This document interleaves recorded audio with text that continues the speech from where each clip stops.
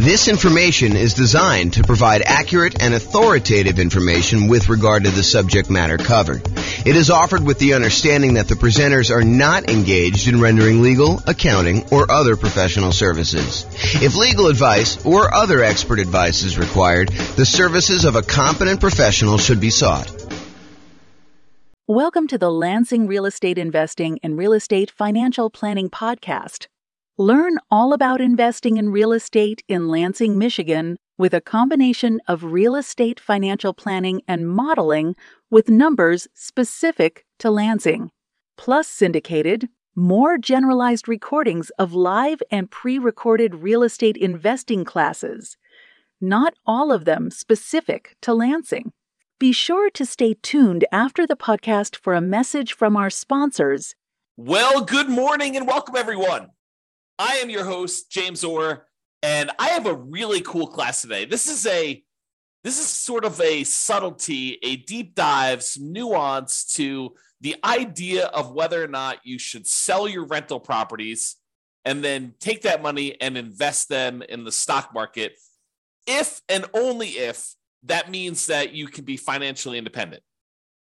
So what we're going to cover is, I'll set up the kind of scenario so you understand what we're doing. I'll kind of give you a little background, then I'll walk you through some of the numbers and we'll kind of wrap it up. So here's the idea. So imagine for a minute, you are wanting to do the nomad strategy. Nomad strategy is where you buy a property as an owner occupant. You put 5% down in this case, although you can put any, 3.5%, 0%, you can put more than 5% if you want to. In this case, we modeled it using 5% down. So you go buy a property as an owner occupant with 5% down. Yes, you do have private mortgage insurance, but you move into the property, you live there for at least a year. It is a requirement of the lender that you live there for a year. Once you've lived there for at least a year, you save up and you buy your next property. And it could be at the year point, it could be later than a year. It depends on the city and kind of like the assumptions we use for that particular city. So we modeled this in 304 cities now. We actually got rid of one city this last week. So you modeled it in 304 cities. And you buy your next property, you convert the previous one to a rental, and you repeat this process until you have up to 10 rentals. And the thought process is you can, using that model, achieve financial independence when all of the income coming in from your rental properties and any money you have invested in the stock market using a safe withdrawal rate, those two things combined, the cash flow from your rentals and the money you have invested in stocks using a safe withdrawal rate, when they exceed your income, the amount of money you need, your expenses that you need to live. So the idea is, when does that person achieve financial independence? However, if you're doing that strategy and you've got all these rental properties, and let's say the cash flow on them in your particular market is not amazing, sometimes you're looking at a ton of equity in these properties and you're thinking to yourself, should I just sell these properties, pay the proceeds, pay the closing costs, pay the real estate commissions, pay capital gains taxes, pay the depreciation recapture tax, and take that money and then go invest in the stock market? Because if I invest in the stock market, I can use a safe withdrawal rate in order to live on that and be financially independent. And in some cases, as you will discover, it actually is faster for you to sell the rental properties and invest in stocks to be financially independent. It's kind of crazy. There are other times, though, when it would be better for you, faster for you to actually do the nomad strategy. And really what I'd like to compare is not just the speed of getting to financial independence, but also net worth. If you have a higher net worth doing one strategy versus the other, or do you get to financial independence faster doing one strategy versus another? And we'll look at this analysis over 305 cities. And you may be thinking to yourself, James, why does this happen? And part of the reason this happens is this concept of return on equity. And I covered this in the class last week. I think the class I taught last week where I covered this was called Accessing Equity in Properties. It was a class about how do you get equity out of your properties? We've lived through a period now where very recently property values skyrocketed. The property values are up a lot in the last few years. And because of that, and interest rates were low, so we were paying down on their loans pretty rapidly because low interest rate loans pay down on their loans a little bit faster than the ones where you have higher interest rates. They pay down sooner. It's not faster because you pay them off over wherever the period of loan is, but you pay them off sooner.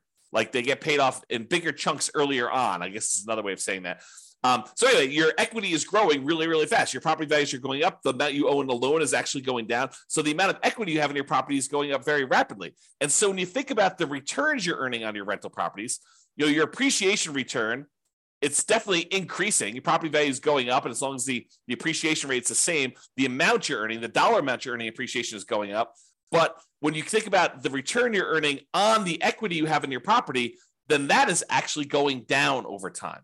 And the amount you're paying down in debt is actually going up over time. But the amount you're paying down on debt divided by how much equity you have is actually going down over time. Cash flow is going up a little bit over time, but the depreciation benefit, that's static for the 27 and a half years if you're buying a residential property. And that divided by equity is also going down. So you have these three massive returns: appreciation going down over time, debt pay down return going down over time, and cash flow from depreciation going down over time, all when we look at what the return is compared to equity. And we're concerned about this because once you buy a property, we really don't want to look at return on initial investment anymore, because who cares how much you put down when you bought the property 15 years ago? What you really want to know is, how much am I earning now on how much I have in the deal, such that if I wanted to sell the property and take that money out of the deal, what return do I need to beat? What return do I need to get somewhere else on the money that I'm going to pull out? And so really what we're thinking about is return on how much equity we have in the deal. And technically, we want to think about how much return we're getting on what I call true net equity, which is your equity after all those expenses: closing costs, real estate commissions, capital gains taxes, and your depreciation recapture tax. So it's really how much return we're getting on the money that we would walk away with closing, free and clear of any taxes or any other obligations we have, any expenses we have on it. Okay. And what I'm trying to point out to you is that the overall return goes down. So when we buy these rental properties, they're like rocket booster returns. This is showing the return from that class I did last week, and it's showing you the overall return we're getting on equity for like doing a nomad strategy, which is what we're talking about today. And you can see how this return is pretty massive early on.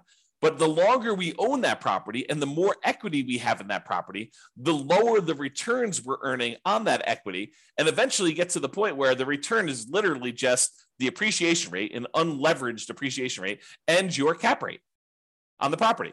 Now, if you're in a market where your cash flow isn't that great, it may make sense to take advantage of when your property's got these awesome returns early on and to sell them and then move that money over to the stock market so that you can get a return on the safe withdrawal rate. Maybe you have a better kind of like the amount that counts towards your financial independence. In this case, the amount you have invested in the stock market times your safe withdrawal rate is actually contributing more than the cash flow part of your return is on the amount of equity you have. Maybe you have a massive amount of equity in your property, but cash flow isn't that great. And so in markets like that, those are ones where we would actually see it be faster for you to go ahead and sell your properties, pay all the expenses on them, and then invest that money in the stock market. So we modeled this for over 300 U.S. cities. 304, I think, is the number at this point. We got rid of one city last week. One of the cities we had picked, I learned, was primarily a over 55 retirement community. Happens to be one of the top 305 cities in the U.S. in terms of population, but it also happens to be a 55 plus retirement community. And so I didn't think it was a representative city to do analysis on. So I've since removed it. So now we're down to 304. Okay. So in this case, we're comparing in both the scenarios, both the cases we're comparing, you are doing the nomad strategy. You're buying a property, you're moving in, you're living there for at least a year until you save up for a down payment. Then you're buying another property, converting the previous one to a rental, and you're repeating this property until you buy up to 10 rentals. In some cases, you don't get to 10. You're able to reach financial independence before you get to 10. In other cases, you're buying 10, almost in 10 years. Okay. So you're doing that. You're putting 5% down and you're doing that. Okay. Now, in one of the scenarios, you are not ever selling any properties. You're just always keeping your properties. You're never selling any of them. That's what we're calling the baseline nomad model. However, in the other strategy, we're saying, look, you're going to do the nomad strategy exactly as the other one was doing it. However, each month, we are going to do some calculations. We're going to calculate, hey, look, if I went and sold my properties and I paid closing costs, if I paid real estate commissions, if I paid capital gains taxes on the gains I've had since I've owned the property, and I pay back depreciation, with a depreciation recapture tax, all four expenses you have when you sell a property, and the net proceeds of that, if I could take the net proceeds and invest them in the stock market and then use 4% safe withdrawal rate times the money I now have in the stock market, if that means that I have triggered financial independence, then go ahead and sell the properties, stop buying any more properties at all, because we've reached our goal of financial independence and we're done. And then I'm going to compare those two strategies, baseline nomad, where you're not ever selling any properties, to this one where if you actually can be financially independent, then do it.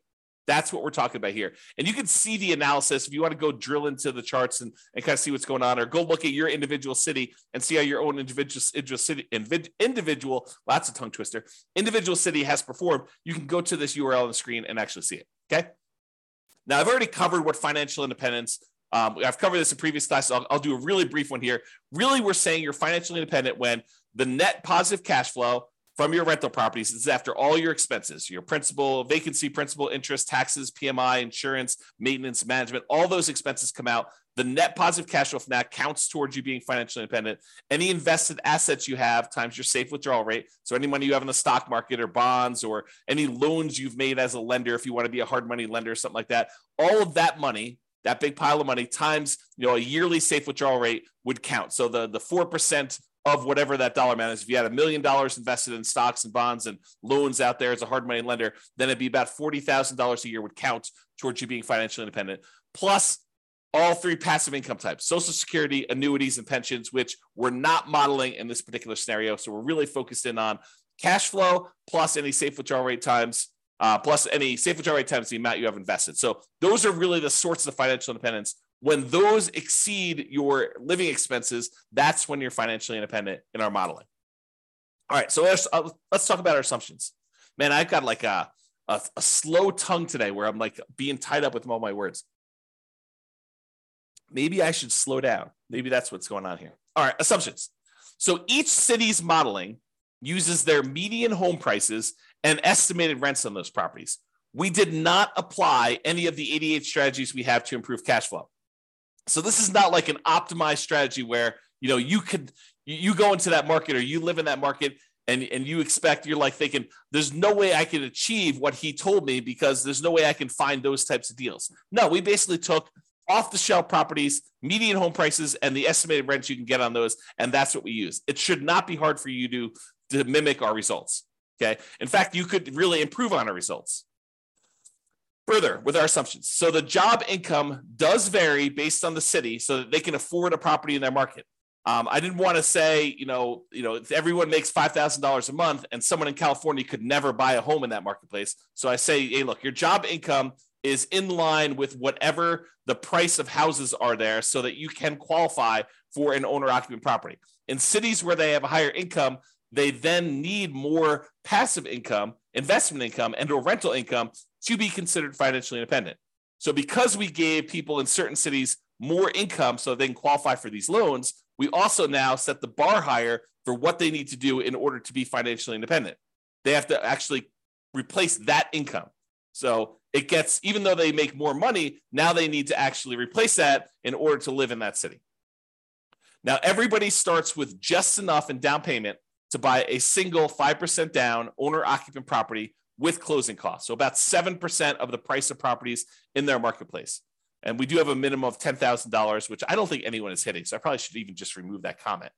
But buying owner-occupant properties with 5% down, that's what they're going to need to do that. With Nomad, they keep moving out of it and they move into their next owner-occupant. So realize that when they buy their property, they only live there until they've saved up enough money for their next 5% down property, and then they move into the property.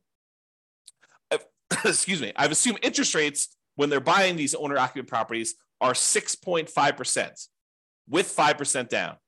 And that in addition to that, they need to pay PMI, private mortgage insurance, which is insurance you pay to protect the lender in case you default because you didn't put 20% down. That's what PMI is. If they were buying rentals, which they're not in this case, they're buying these owner-occupant properties and then they're converting them to a rental after they've lived there for at least a year. If they were, we would say that interest rates would be about 7% for those, with 20% down. And in those cases, they would not have PMI. And when we do analysis of other strategies, when we compare, buying 20% versus doing Nomad, or 20% versus 25, or buying all cash versus 25% down, like we're doing all these different comparisons to show you which ones are better and in which markets they're better. So that you can go drill down and see, which ones you may want to consider utilizing in your market if you want to get speed or if you want to get higher net worth, and kind of like being able to model that. So we're doing all those. Today just happens to be the comparison of, should I sell my rentals in order to invest that money in stocks? So 7% per year in the stock market rate of return, like all of these assumptions, if you make a slight change to them, it's going to change the results. And one of the ones that will change is if you change how much they're earning in the stock market, that will impact these results. You're still using the 4% safe withdrawal rate, but the amount of money, the amount of return they're getting after they convert to stocks, and any money they have invested in stocks while they're waiting to invest in more properties, those numbers are earning that 7% return from the stock market. And I modeled this out over 100 years. If you want to see any of my assumptions in detail, you can go to realestatefinancialplanner.com/model, MODEL, and you can actually see all my assumptions there. Okay, so let's jump right into it. So which ones achieve financial independence? Which ones will it be faster if they actually sell their properties and convert them to stocks? It turns out that in 120 of the 304 cities, it made no difference at all. So in other words, it was not faster for them to actually sell their properties, move to stocks in order to be financially independent. 120 cities, about a third. But that means that in 184 cities, it actually was faster. It was better for them to sell their properties, pay the fees, closing costs, real estate commissions, capital gains taxes, and depreciation recapture tax. Just bite the bullet, pay all those fees and taxes and costs in order to do this. Take that money, invest in the stock market, and use a 4% safe withdrawal rate in order to be financially independent. It did faster for them in 184 cities. About 2/3 of the cities. I think that surprises a lot of folks. Okay. Here's kind of a distribution of what happens. And you can see that, the gray ones are the ones where they are, they're doing the selling all the properties in order to be financially independent. And you can see that some of them get moved up. Not all of them, but some of them get moved up. And there are a few on this really high extreme over here. Okay. Now, how much better is it? And how is it distributed based on price? Is this all the really, really expensive property cities where this happens? Or is this all the really cheap property cities? Nope, it's spread out. And the difference in the number of months is, it's less than 10 years in most cases, but it's actually probably in most cases, it's about 5 years or less. Okay. So how much faster is it? Just eyeballing this. This is the 5-year line here. It shows that anyone's below here are less than 5 years faster. Anyone's above here are more than 5 years faster. And each green dot shows you that selling the properties and investing in stocks is better by that many months. And then this axis shows you how expensive the properties are. So, in the properties where it's about $500,000 properties, that's right here, shows you those. Okay. So this just gives you an idea of how much faster it is for which ones, and how that is spread out over different priced houses in those marketplaces. Okay. So, certain cities have cheaper houses, certain cities have more expensive houses, and you can see that it's not skewed so that this only happens in really expensive markets, or it's only skewed where it only happens in really inexpensive markets. It's spread out a bit. All right. So we talked about achieving financial independence and the speed in order to be financially independent. We said about in 2/3 of the cases, it would be faster for you to actually sell the properties, pay all the fees, and invest in stocks in order to be financially independent. However, let's now look at net worth, right? What's your overall net worth if you do this? And in 44 cities, about 15% of the time, you would have a higher net worth at year 40 if you actually did not sell your properties and just kept them. So about 15% of the time, you'd have a higher net worth. In 260 cities, it didn't make any difference at all. 260 cities, no difference at all. With 184 with 44 cities, you would actually have a higher net worth. Now, this is at a snapshot in time in year 40. If we went out to year 50, these numbers would be different, right? Because whenever you go and you sell all these properties, you're probably lowering your net worth.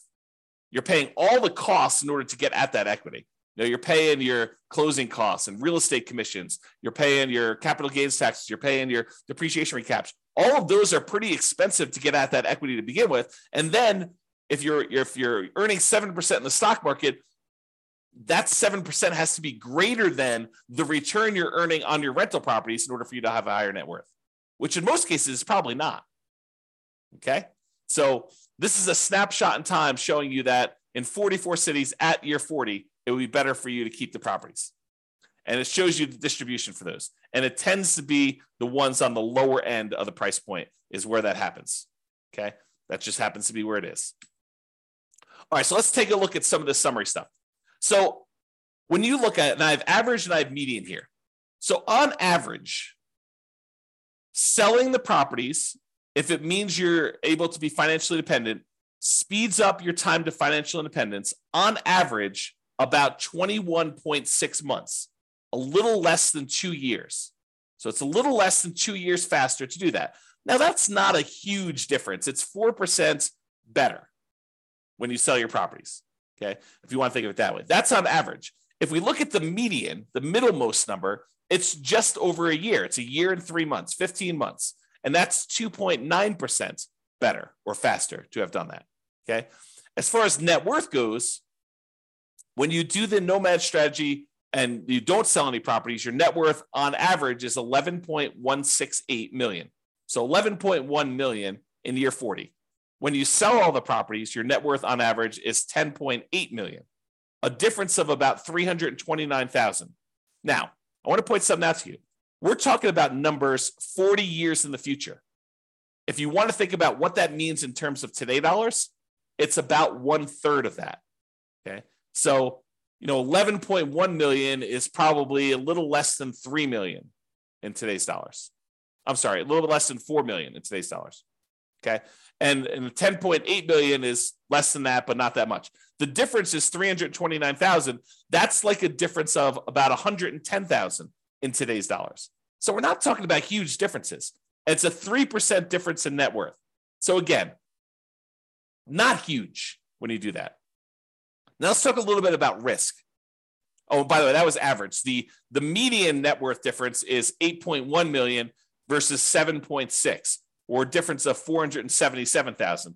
In today's dollars, that's like, $150,000 or so. It's 5.9% better for you to have done the regular nomad, not paid those expenses. But are you trading a little bit of net worth in order to be able to be financially independent earlier, faster? Okay. And what we're not talking about is we're not talking about the idea that you may be able to, in some cases, still stop working when you haven't technically achieved financial independence, knowing that you could convert it to the stock market at any time, but you could sort of almost coast in. I'll have to do a whole class on that later. But the idea is that sometimes, even when you're not quite at financial independence, you can stop, use some money to kind of bridge the gap to get there. Okay. Imagine for a minute, you're looking at your rental properties and you realize that, a whole bunch of properties are going to pay off a year from now, but you have more than enough cash set aside to get you to that year point. And at the year point, when your properties get all paid off, your cash flows are going to increase massively and you'll be financially independent at that 1 year point, a year from now when you pay off the properties. But let's say your living expenses are $10,000 a month and you've got $500,000 in cash somewhere. Could you go spend $120,000 from your cash, stop working a year early, knowing that a year from now when the properties are paid off and your rentals are going to provide more than enough cash flow in order to support you at that point, could you go and do that? Sure. If you have $500,000, you probably do it 2 years early, right? And so we're not talking about that as a strategy, which is probably a whole separate class. All right, let's talk about risk. When we look at risk, really the baseline nomad is going to be a little bit less risky when you're looking at things until you get to the point where you sell off the properties and then you get rid of a bunch of debt, and that becomes less risky for you to have sold off the rental properties at that point. So if you think about it this way, one of the ways we measure risk is a whole bunch of measures related to debt, like your debt to income or your debt to your net worth or your debt to your liquidity or debt to your account balance is another way of saying that, or how many months of reserves you have based on how many rental properties you need to kind of have reserves for. And so you can see when you sell off all your rentals that you de-risk your portfolio. And so whenever you go and you sell off your properties and then invest in the stock market, you're trading all the risks we have associated with rental properties for now the risks of the stock market. They're just different risks. It's not that they're necessarily better or worse, depending on who you are and what you believe. But when you actually get rid of a lot of leverage, that does de-risk your portfolio because you're unleveraged. Okay, so selling off rental properties tends to de-risk you, except when we look at your total rent resiliency and your total price resiliency, which are a little bit better in the regular baseline scenario. All right. So you could apply all of the 88 strategies that we have to improve cash flow to improve on these numbers. We're basically using median price properties and what rent might be on those in each market. You should be able to choose better and do better if you were deciding to do this yourself. And I do model some of those improvements in the modeling thing. You can go see me, do what if you can get 10% better rents, or what if you buy a property at a 5% discount or 10% discount? We look at those and see the impact of doing that versus doing the kind of like baseline scenarios we've got. If you go to the realestatefinancialplanner.com/model, you can see all those for your city. I did it for all 304 cities. Okay. Now, realize I am not an expert at your market. If you go look at the numbers, you're like, hey, James, these numbers are not what I'm seeing in the marketplace, and you're an expert at your market, please do reach out because I want to improve the numbers. And I don't know your market, right? Like I live in Northern Colorado. I don't know your market specifically, but we're doing analysis on all these based on, the numbers that I could see. So if you come to me and say, look, we need to change this, prices are actually about 10% less and rents are, about 5% more. And you tell me that anyone can achieve that. It's not like, a killer deal that only you can find and that there's only one of them every 6 months. We want to find something that not the best case, but what any real estate investor could go and expect to achieve in your marketplace. So if you come to me, we can rerun all the numbers and do that. And then we'll update all these charts and stuff. So if you're watching this video after the fact, and you're like, hey, the numbers in your video are different than the numbers you're showing on your website. Yeah, as prices change, as interest rates change, as rents change, as someone comes in and tells me, James, your numbers were all hosed, I will update those and we'll readjust them. And so they may show up as slightly different from what you've seen on the video, or very different depending on what happens with the market. If interest rates change dramatically in one direction or the other, the numbers will look very different. Or prices change a lot. That's another thing to say. So reach out to me if you want to update some numbers so we can do that. All right, so in conclusion, in our current market conditions, our current price, current interest rate, current rents in the 300 plus US markets using what I would refer to as less than ideal median price to rent properties, eventually selling all your rentals can help you achieve financial independence faster about 60% of the time. In 60% of the markets, you would be better off selling your rentals after owning them for a period of time, and then taking that money and investing in the stock market and living off a safe withdrawal rate. That will get you to 5 faster in about 2/3 of the market, 2/3 of the cities.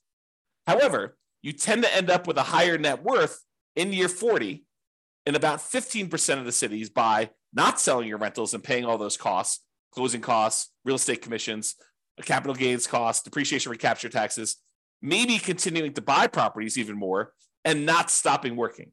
Which makes sense, right? I mean, if you don't sell the properties, you don't have all those expenses. If you keep buying more properties, if you're not selling them, you keep working, sure, you're going to have higher net worth. That just makes sense.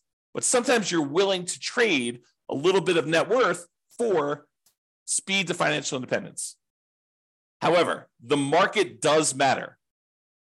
You would not be able to improve your time to financial independence in every market by doing this. That's why you really need to go study your market, which I've done all the analysis for you. Go look at it. If you got questions, reach out. But it's best for you to look closer at your specific market and apply as many of the 88 cash flow improving strategies as practically possible to improve on your own personal implementation.